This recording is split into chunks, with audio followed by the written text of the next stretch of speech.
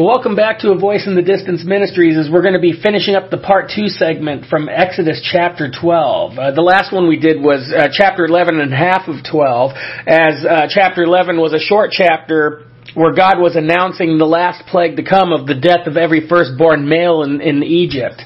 And then the half of the section of chapter 12 was the institution of the Passover. And then from there, God's going to be leading the people on their journey out of Egypt to what would be about an 11-day journey on foot to the promised land of Canaan, what we know as Israel. But, again, I like to give us a little insight of the future, because this 11-day journey turned into a 40-year journey, and it's going to be interesting to see why as time goes on. But right now we're at that point. We've come to that point now to where the plagues have come to an end, and now the rest of the story of how Israel starts begins.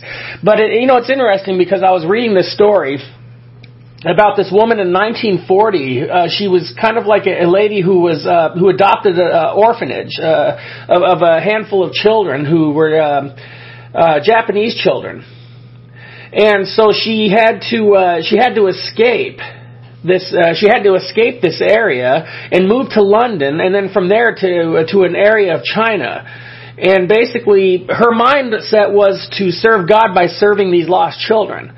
But, the Japanese army actually came to this area, and no one in the orphanage was safe, so she had no choice but to grab these orphans and take them on this treacherous journey through the mountains of China.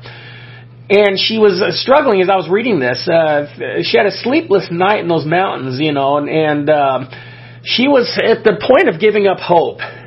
And there was a 13-year-old orphan girl who came and sat by her side, and she tried to encourage this missionary, this lady. And she reminded her of the time when Moses was escaping with the people in the land of Egypt. Now, you got to remember, this was a handful of children. Moses has a couple million. But, this young girl reminded this lady of what Moses had to go through, and her response was, "I'm not Moses."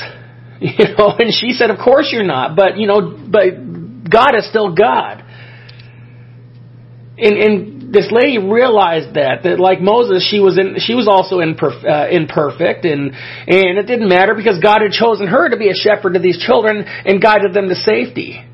Now, through the story, it took about a month in order for them to escape, but it was with God's help that this lady had about 100 children that she was able to take, I think it was about 100 that she was able to take to freedom and to safety. And at times we all feel overwhelmed. Sometimes we're exhausted, we're ready to throw in the towel. And, and sometimes we're convinced that a situation is bigger than our abilities to overcome it, right? And we all get there. But again, we're reminded at times that God is in charge. We should be reminded all the time, but that's the beauty of these stories that we go through in Exodus, and I cannot stand when people say that the Old Testament was irrelevant. No, that is so false. And so we see that, we take a look at Moses. Well, Moses was nothing more than Moses, okay? He was a typical person just like you and I. He wasn't anything until God got a hold of him. He wasn't anything until he displayed obedience and faith. And God made him special. Yes, he became special. Yes, he became important in the Jewish faith and in the Bible and so on and so forth. I mean, we look at the New Testament, the name of Moses, I believe, was mentioned 80 times in the New Testament. But again, Moses was, just Moses. Just like you are who you are. I am who I am, but again, when God gets a hold of us and uses us, then we become something special. And it doesn't have to be leading, millions of people into a promised land. It could be leading one or two people into the Lord's presence. It could be teaching people and growing people. It could be whatever it is that He's called you to do. And that is important. That is what's important. And again, as we see this, we can see ourselves in one way, shape, or form, even in our modern times versus 4,000 or 5,000 years ago, 3,000, 4,000 years ago, whatever the case may be. Timing is timing, but again, people were still people. God used them just the same as He did us today, as He did back then. And And I love it, as I see this. I hope that it comes to life for everyone else as well, because God is still God. As that young girl reminded this lady, this leader, God is still God, and He doesn't change. And that's important to us to remember, that He does not change. Let's take a look here. We're going to be in chapter 12, and we're going to be starting at verse 29 is where we're starting today. And then from 29 to 32... it said, "And it came to pass at midnight that the Lord struck all the firstborn in the land of Egypt, from the firstborn of Pharaoh who sat on his throne to the firstborn of the captive who was in the dungeon, and all of the firstborn of livestock. So Pharaoh rose in the night, and he and all his servants and all the Egyptians, and there was a great cry in Egypt, for there was not a house where there was not one dead. Then he called for Moses and Aaron by night and said, 'Rise, go out from among my people, both you and the children of Israel, and go serve the Lord as you have said. Also take your flocks and your herds as you have said, and be gone and bless me also.' So the plagues have ended, and the worst has come. Every firstborn in the Egyptian kingdom has died. That's what God said would happen. But again, Pharaoh didn't listen. And in the previous mention, I mentioned that if an Egyptian would have heeded the message of God, they could have been spared, but not one did, as what was said in verse 1. Would they be spared if they did what God said? Yes. Okay, because the Israelites were spared, the Egyptians were not, as God been given warning and provision since the beginning of time. After all, the reason we have doctrine is because man has fallen and gone downhill further and further over years. This is why we have doctrine, But no one was spared from the household of the dungeon, it said, which means that even those who were Egyptians in their prison system didn't make it. So this, for the Israelites, was the beginning of redemption. And redemption was the buyback from. It could be from a slave to someone, or someone in captivity. And if someone was to buy back a slave in these ancient days, they were to give or exchange one that was equivalent or actually more superior in some way, shape, or form in exchange. See, but God chose to buy back by the sacrifice of Christ Jesus. That's where we are at today, where we've been at for 2,000 years. Now, freedom of any kind was paid for by a heavy price. And that price was normally paid by bloodshed. And in these days, particular animals were used. And then, in our days, we take a look at things where men and women who have fought in militaries and who have lost their lives for the freedom of a nation was done by bloodshed. But you see, Christ Jesus died the worst death known to mankind. Soldiers have died in war, and freedom can be taken once a dictator takes leadership, regardless of what others did in the past. But nothing can take the freedom from us that God gave us by that of Christ Jesus. See, so many times in the Bible we can see that eventually God says, time's up. It could be hundreds of years, because the Bible says that God is long-suffering. And that means that He puts up with a lot for a long time. But eventually that timing will run out. See, if we want to be freed from bondage of sin, we have to recognize that a price was paid, and to recognize the source of that. See, He already did it for us 2,000 years ago. And in these days, this was the accepted form of atonement of sins. It was very costly. It was very messy. And see, we have a lot to celebrate, okay? Because Passover is a wonderful celebration. And I have observed how the celebrations are done, but have never actually attended one. I've heard of the great times and food that's involved, and that's the Lord God for you, man. The provider of all things, and the celebration that never ends. But, we too, like the Pharaoh, needs to recognize who's in control of our lives and our destinies, because God warned him. He showed Pharaoh who he was in his mind, but he never obtained God in his heart. It took to this finally, say, go, now go when it's too late. And God help us to never get to this point. We know that there are speed limits when somebody's driving up mountain roads, okay? You have these twists and turns. And they were put up there for safe travels because somebody paved the roads and then somebody test drove it and out the signs came up, so that way you knew what the speed limit was. But every so often, when you're driving up there, you'll see this busted metal divider where someone may have crashed or even gone over. But, that was done by not heeding the speed limit. Well, not heeding the words of God will put us in the same area. Well, let's take a look here at verse 33, what happens. 33 to 37 it says, And the Egyptians urged the people that they might send them out of the land in haste.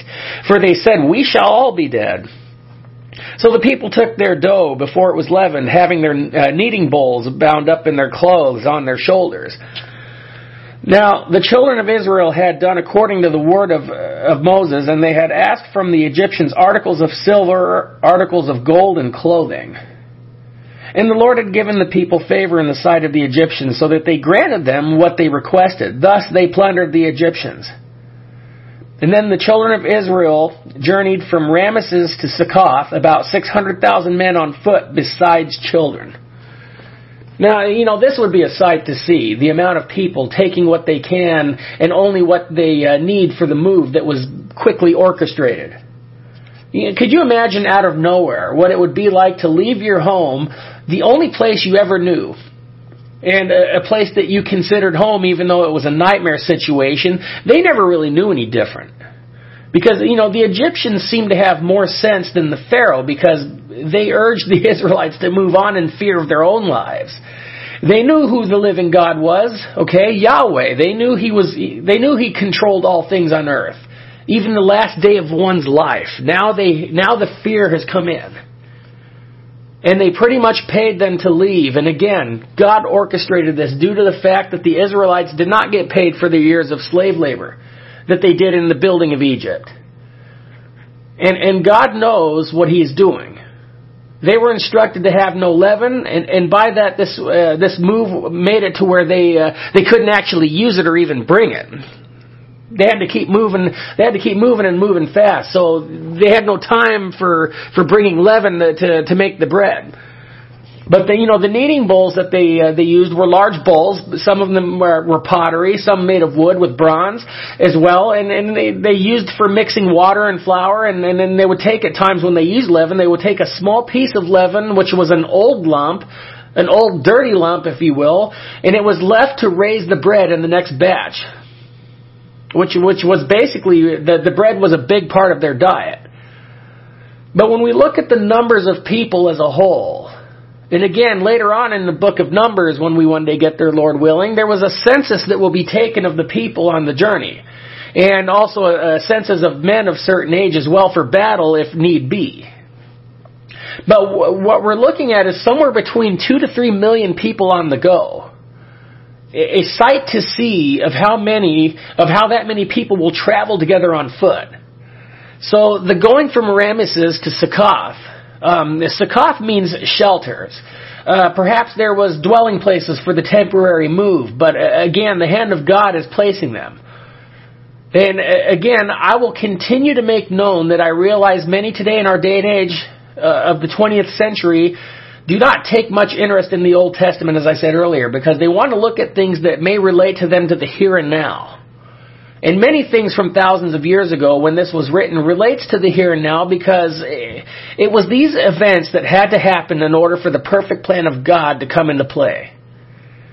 And I'll admit when I was a teenager that I had that mentality. That I don't really care about all this old stuff. Give me the here and now. Well, I praise God that He put me in a place in the personal relationship that I have with Him to cause me to look into His Word from beginning to end. That beginning to end was Genesis to Revelation. And we look at the two titles, Genesis meaning the origin and Revelation meaning the revealing of things to come. And in between those books is the richest life-changing events of instructions, prophecies, letters, exhortations, history, poetic wisdom, beyond any brilliant philosopher's thoughts. And what they went through was epic but also common to us, right? Worse for them in some cases, but the only real difference is the difference of time. The difference of time and technology and maybe some cultural aspects. But this was the plan of God. And again, I pray that you will become infatuated with every book of the Bible, because it'll be an honor to be a part of that. But again, may we not have that mindset of relevance when it's all relevant to us. 38 to 42 says, "So a mixed multitude went up with them also, and flocks and herds, a great deal of livestock.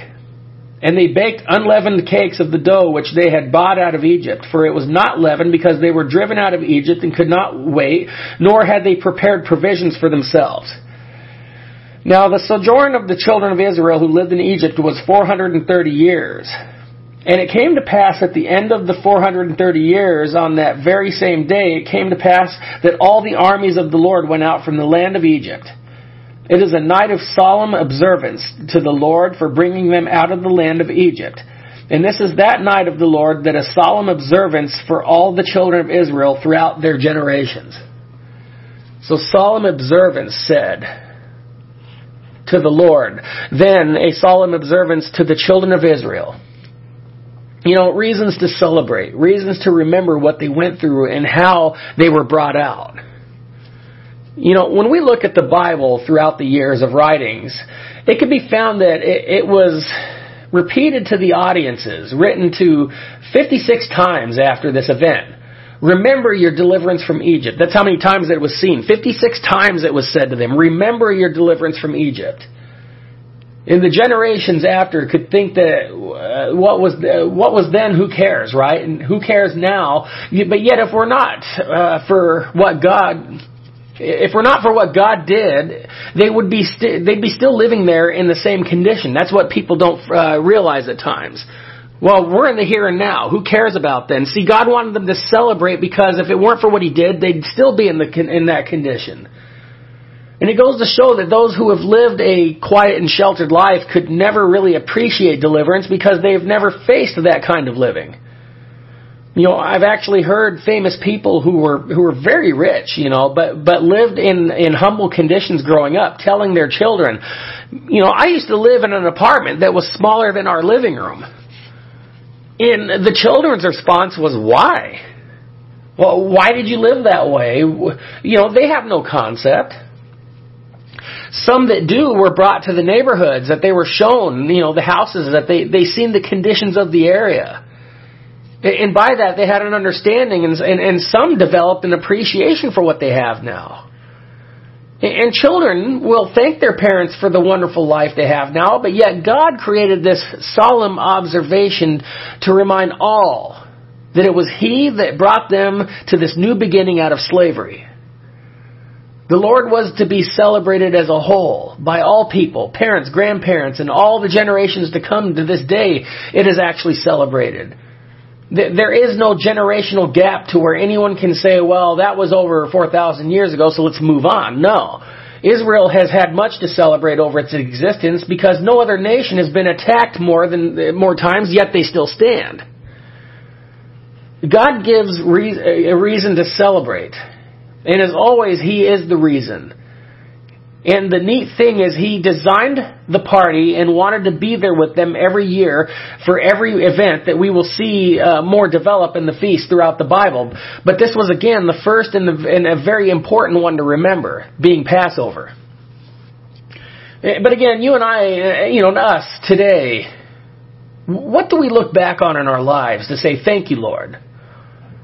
I know there are some that will say, well, nothing, He hasn't done anything for me. Well, if I may ask a question, are you His? Have you walked with Him? Do you love Him? See, I know some will say, yes, I did, but He allowed things to happen in my life, so I walked away. Well, if that's the case, that's a sad relationship to have when it's based solely on what I can get out of it versus one of truth and love, like the one that He has for us. Yes, things happen. Yes, calamity comes. Yes, there's pain. But we forget that the place prepared for eternity is beyond any comfort or joy here on earth. Yeah, every trial here may be a little longer than we like or hope for, but it's still temporary. But the eternal is never ending. And may we see the love and glory of His hand and His promise. And by that, we'll see that as we look in verse 43, but I love the term of Passover. You know, the spirit of death passed over the house of every obedient household. Well, when God's with you, eventually the trials will pass over too. And then when we pass over and we pass on, we'll never face that again. We'll be with Him. Let's finish this up in 43 to 51 as I can show you more. And the Lord said to Moses and Aaron, this is of the ordinance of the Passover. No foreigner shall eat it. But every man's servant who is bought for money, when you have circumcised him, then he may eat it. A sojourner and a hired servant shall not eat it. In one house it shall be eaten. You shall not carry any of the flesh outside of the house, nor shall you break one of its bones. All the congregation of Israel shall keep it. And when a stranger dwells with you and wants to keep the Passover to the Lord, let all his males be circumcised, and let him come near and keep it. And he shall be as a native of the land, for no uncircumcised person shall eat it. One law shall be for the native born and for the strangers who dwell among you. Thus all the children of Israel did, as the Lord commanded Moses and Aaron, so they did. And it came to pass on that very same day that the Lord brought the children of Israel out of the land of Egypt according to their armies. So the ordinance of Passover was given to the people of Israel. It was to celebrate every year. But yet it was designed for the people of Israel. The foreigner, the pagan, was not to take part. But by the design of God, if someone wanted to partake and receive the circumcision that God required as identification as one of His, they could partake if they desire. And by circumcision, it was those receiving the covenant of God by their choice. And I have to say, for those who were willing to do so at an older age, God bless them in their commitment. Because talk about a painful procedure, right? Each household was to celebrate as the family gathering, as all were to keep it forever. You know, He also stated that no bones were to be broken in the lamb. And by that we see the Lord Jesus in the picture of this, as it was prophesied that not one bone would be broken on Him. Now, why God commanded not to break any bones on the Passover lamb was a perfect example of the Lamb of God. When someone was on the cross, you know, they would actually break a leg on somebody before they died on that person to prevent them from raising themselves up to breathe, making their death that much more painful. You know, the others up there were broken. When Jesus was up there, He was up there with two others. But the Lord had already passed away. They didn't break one bone, so the Lord had His side pierced with a Roman spear. But not one bone was broken. Now, Passover to us was that in Christ Jesus. I like what Paul said, the Apostle Paul said in 1 Corinthians chapter 5 and verse 7, "Purge out the old leaven, that you may be a new lump, since you are truly unleavened. For indeed, Christ our Passover was sacrificed for us." Now, coming from the Apostle Paul, who was at one time an enforcer of Jewish law and tradition, speaking this truth to a Greek area on the coast in Corinth that suffered from much leaven, being the region of Corinth, God is good and loves all during this time. There was a plan and a covenant with the Israelites as a chosen people.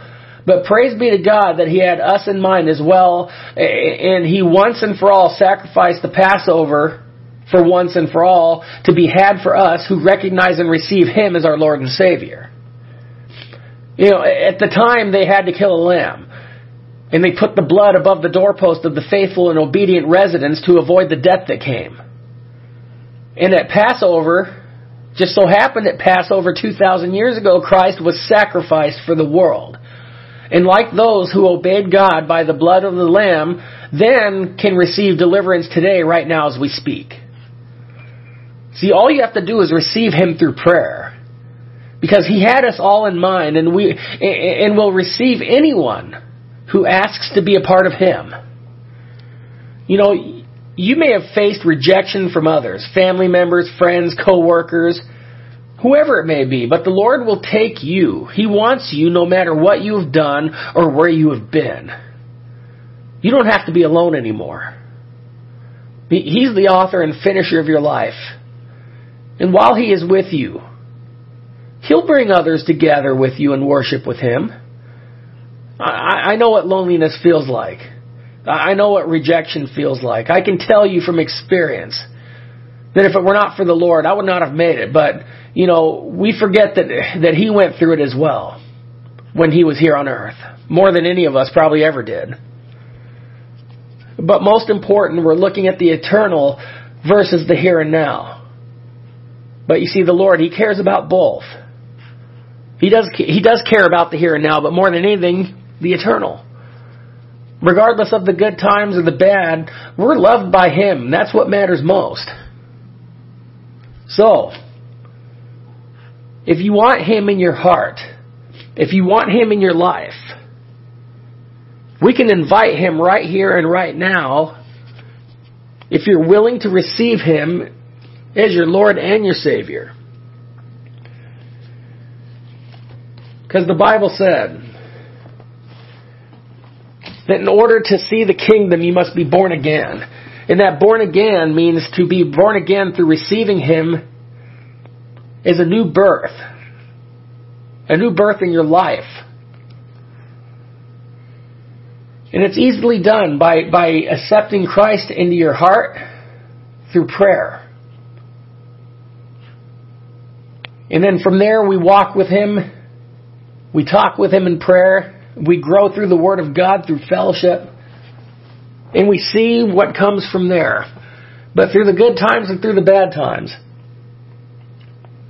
they're going to be there. But there's going to come a day where there will be no bad times anymore when it's all said and done. And that's the greatest thing of all. So I want to lead you now. I want to give you the opportunity, if you feel led, to receive Him as Lord and Savior by repeating this simple prayer after me. Father God, please forgive me. Please forgive me of all of my sins. Lord, as I confess to you, Lord, that I am a sinner, and I receive you in my heart, Lord, and I thank you, Jesus, for dying on the cross. I ask, Lord, that you would forgive me of all of my sins. Cleanse me of all of my sins, Lord. As, Lord, I receive you now as my Lord and my Savior, as my Father. May we walk together for all of my days, Lord. And I thank you for having me, Lord, as I have you now. In Jesus' name we pray. Amen. Well, blessings as always. Because the greatest blessing you could ever receive was doing what you just did, hopefully, by receiving Him as your Lord and Savior. And it'd always be a blessing to get to know some of you or hear from you one day. But if I don't, I'm going to be able to see you one day up there in eternity. But I pray that while we're here together, keep following along. The Word of God is fascinating like no other. And I pray that you'll continue to walk with Him in truth and in strength and see what He does.